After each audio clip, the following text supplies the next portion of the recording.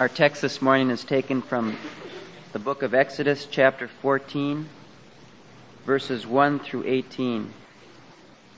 Then the Lord said to Moses, "Tell the people of Israel to turn back and encamp in front of Pi-hahiroth, between Migdol and the sea, in front of Baal-zephon. You shall encamp over against it by the sea. For Pharaoh will say of the people of Israel, 'They are entangled in the land, the wilderness has shut them in.' And I will harden Pharaoh's heart, and he will pursue them, and I will get glory over Pharaoh and all his host. And the Egyptians shall know that I am the Lord." And they did so. When the king of Egypt was told that the people had fled, the mind of Pharaoh and his servants was changed toward the people. And they said, "What is this we have done, that we have let Israel go from serving us?" So he made ready his chariot and took his army with him, and took 600 picked chariots, and all the other chariots of Egypt, with officers over all of them. And the Lord hardened the heart of Pharaoh, king of Egypt, and he pursued the people of Israel as they went forth defiantly. The Egyptians pursued them, all Pharaoh's horses and chariots and his horsemen and his army, and overtook them and camped at the sea by Pi-hahiroth in front of Baal-zephon. When Pharaoh drew near, the people of Israel lifted up their eyes, and behold, the Egyptians were marching after them, and they were in great fear. And the people of Israel cried to the Lord, and they said to Moses, "Is it because there are no graves in Egypt that you have taken us away to die in the wilderness? What have you done to us in bringing us out of Egypt? Is this not what we said to you in Egypt? Let us alone and let us serve the Egyptians. For it would have been better for us to serve the Egyptians than to die in the wilderness." And Moses said to the people, "Fear not, stand firm and see the salvation of the Lord, which he will work for you today. For the Egyptians whom you see today you shall never see again. The Lord will fight for you, and you have only to be still." The Lord said to Moses, "Why do you cry to me? Tell the people of Israel to go forward. Lift up your rod and stretch out your hand over the sea and divide it, that the people of Israel may go on dry ground through the sea. And I will harden the hearts of the Egyptians, so that they shall go in after them, and I will get glory over Pharaoh and all his host, his chariots and his horsemen. And the Egyptians shall know that I am the Lord, when I have gotten glory over Pharaoh, his chariots and his horsemen." According to Genesis chapter 1, verse 27, God created man in his own image. In the image of God created he him. Male and female he created them, and he said to them, "Be fruitful and multiply and fill the earth and subdue it." Now the reason that God made us in his image and then told us to fill the earth is because, according to Numbers 14:21, it's the Lord's purpose that the earth be filled with the glory of the Lord. The image of God in man is not so much meant to draw attention to the glory of man over the animals as it is to draw attention to the glory of God over man. We bear the stamp of an infinitely higher being upon us in order that we might so live that he be magnified. But we learned a few weeks ago from Genesis 3 and Romans 5, sin came into the world through one man, death through sin, and so death spread to all men because all sinned. All have sinned and fall short of glorifying God the way we should. That is, everyone in the world, apart from the sanctifying influences of the Holy Spirit, is bent on glorifying himself rather than glorifying God. We are in love with self-reliance, not God-reliance, and from that root grows all the sin in the world.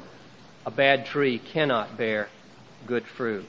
Ever since the fall of Adam into sin, the bent of humanity has not been to join God in His purposes to fill the earth with His glory. It has been bent on keeping God from doing just that by making sure we stake out our turf for glory, not His.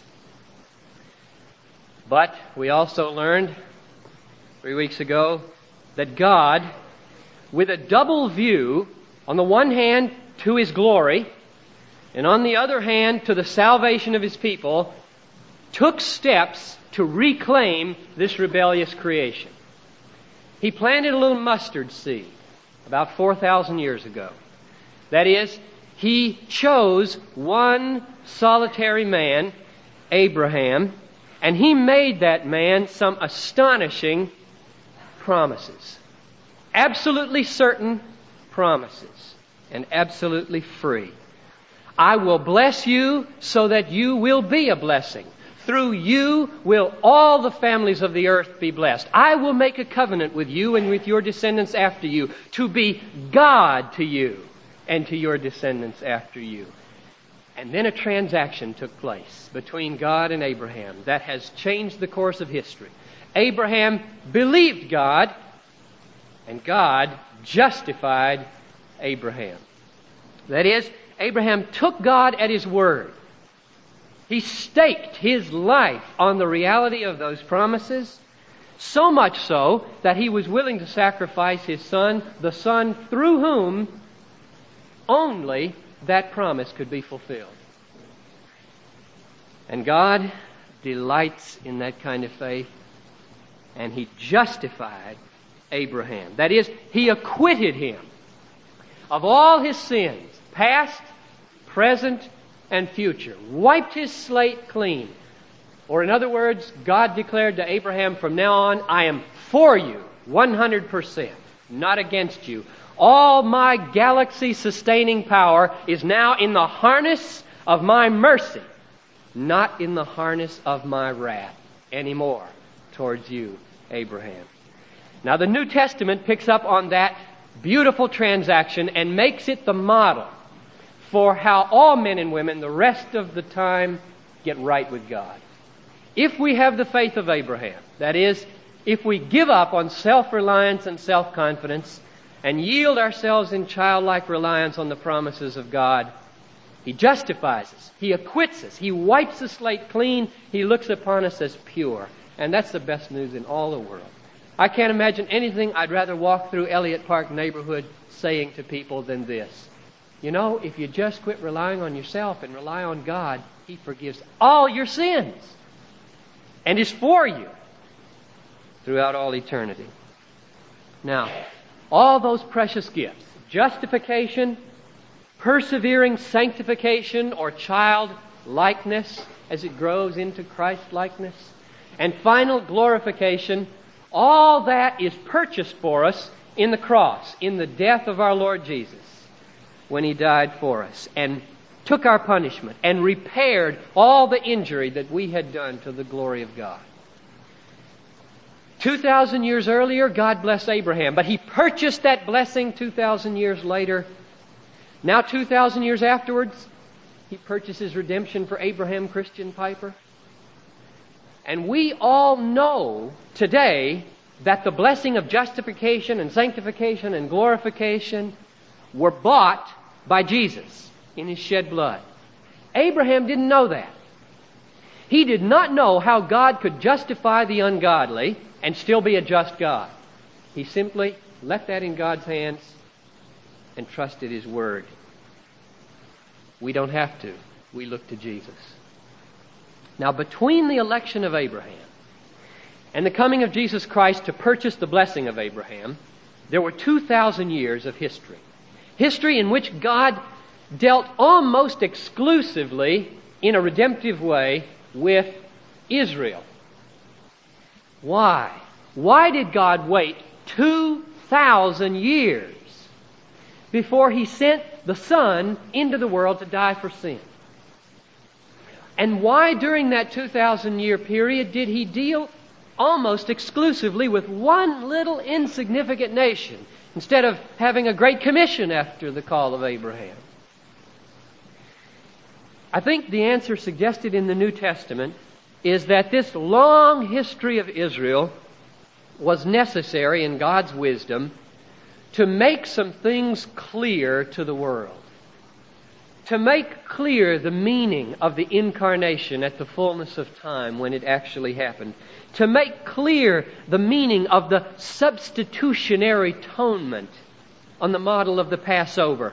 To make clear the meaning of justification by faith apart from the works of the law after a 2,000-year history of failure on the part of the Jews to try to earn their salvation. God had a view to the whole world when He worked with Israel. And we can illustrate this, for example, from Romans 3:19, which says, "Now we know that what the law says, it says to those who are under the law, that is to Jews, in order that every mouth might be stopped and the whole world held accountable before God." You see the connection? What the law says, it says to those who are under the law, that the whole world might be held accountable. Whatever God does with Israel, He does with a view to the world and the effect that's going to have on the world. And we should not question God's pedagogy. He is wise. He knows the best way to reach and educate the world. Now the question, therefore, we should ask as we read this history of Israel, which we're doing now until Christmas, is at every series of events, we should ask, what did God have in mind for the world? And for us Gentiles, 4,000 years later in particular.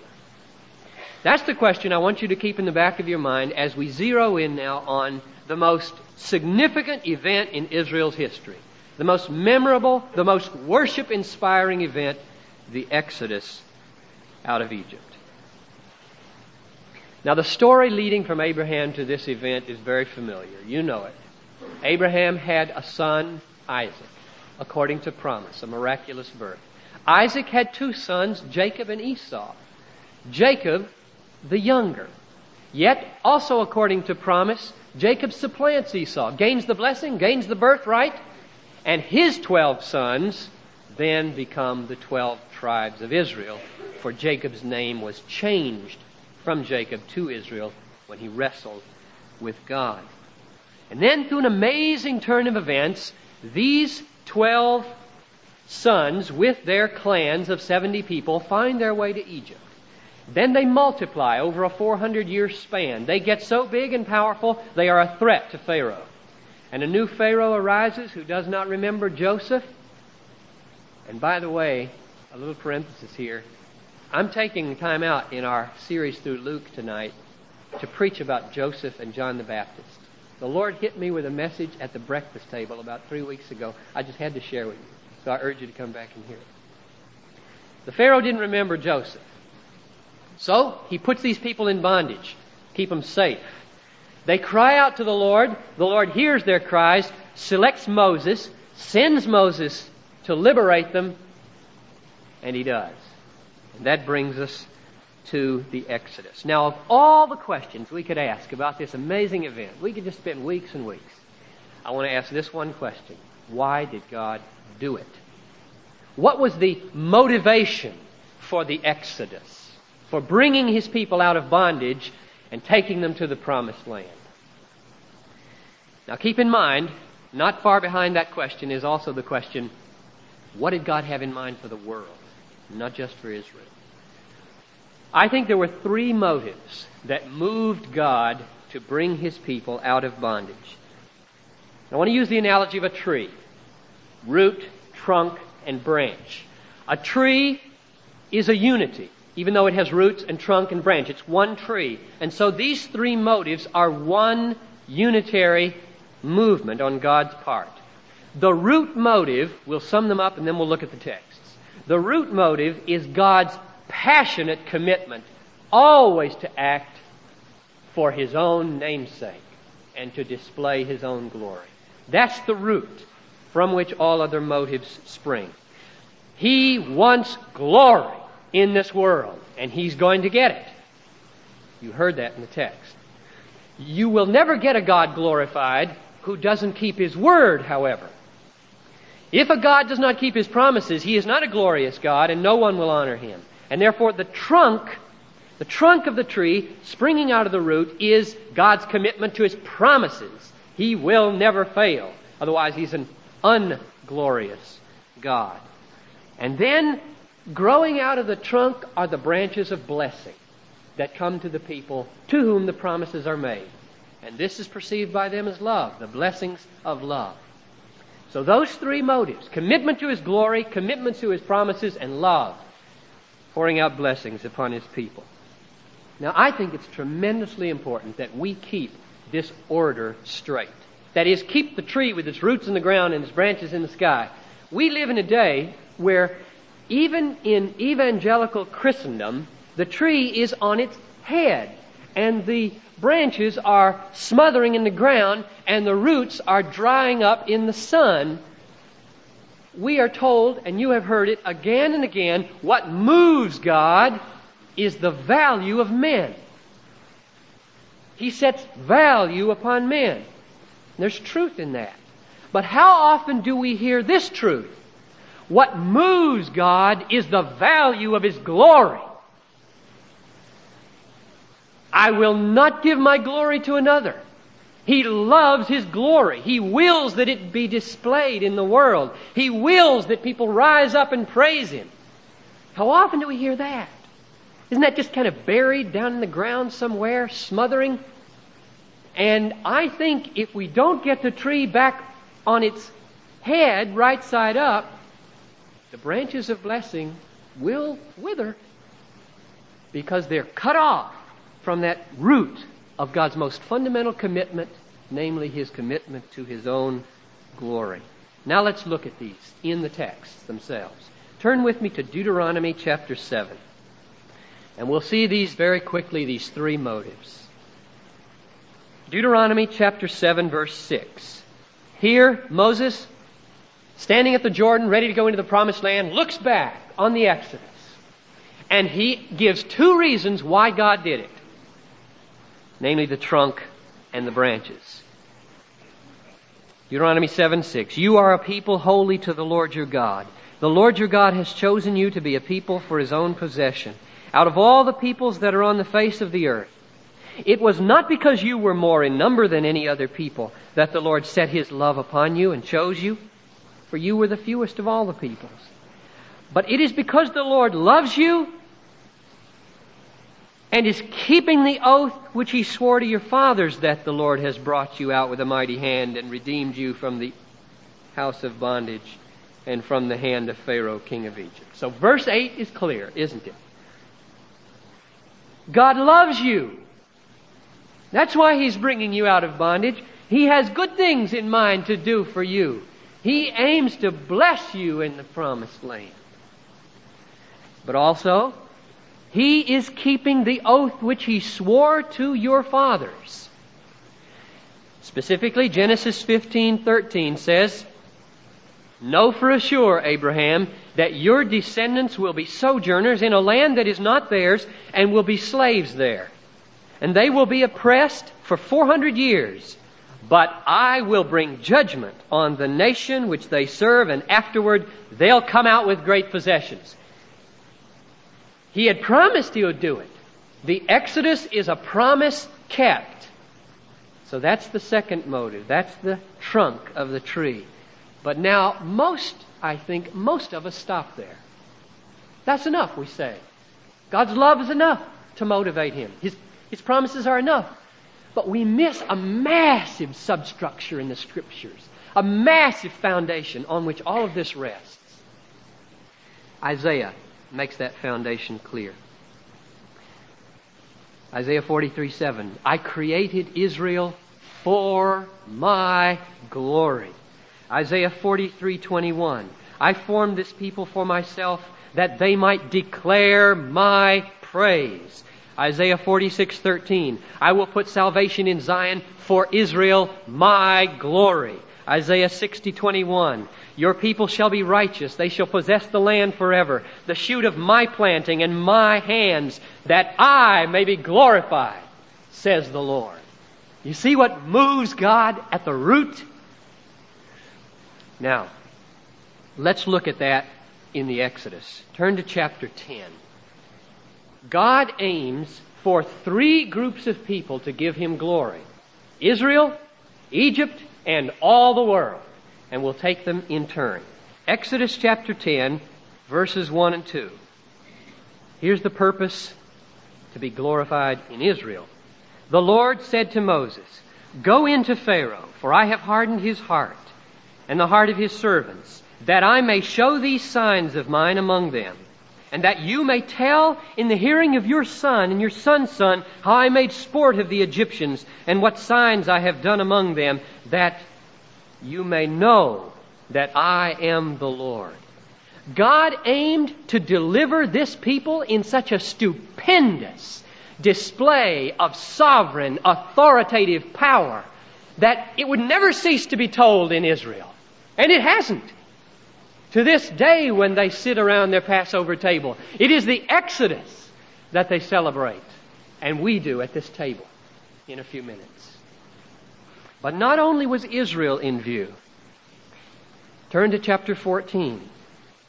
God aimed so to save His people through such a mighty display of miraculous power, bringing them through the Red Sea, that Egypt, the rebellious land, would know and turn. It's very interesting at the beginning of this chapter what happens. God turns Israel back so that they look trapped in the wilderness. And says in verse 3, "For Pharaoh will say of the people Israel, 'Oh, they are entangled in the land. The wilderness has shut them in. And I will harden Pharaoh's heart, and he will pursue them, and I will get glory over Pharaoh and all his hosts, and the Egyptians shall know that I am the Lord.'" Likewise in verse 18, "The Egyptians shall know that I am the Lord when I have gotten glory over Pharaoh, his chariots, and his horsemen." God's purpose in delivering Israel, therefore, was to go beyond Israel and bear witness to Egypt. "I am the Lord with sovereign power. Bow before me." But that's not all. Turn to chapter 9, verse 15. We were in view at the Exodus. God had Bethlehem Baptist Church and the Twin Cities in view when He did this amazing thing. He says to Pharaoh, verse 15, "By now I could have put forth my hand and struck you and your people with pestilence, and you would have been cut off from the earth. But for this purpose I have let you live, or I have raised you up, to show you my power, so that my name may be declared throughout all the earth," all the way to Minneapolis. This event was not done in a corner. It was done that all the nations might fear, that their hearts might melt, that their knees might buckle, and they confess that Yahweh is the true God and the only hope for salvation. Hebrews chapter 11, verse 31 tells us about a prostitute. Her name was Rahab, and she lived in Jericho, a city in the Promised Land, 40 years after the Exodus. And the story tells us that Rahab was a woman of faith in the living God, saved. And she saved the spies when they came, the Israelite spies. How did she get saved? Listen to her words in Joshua 2:9.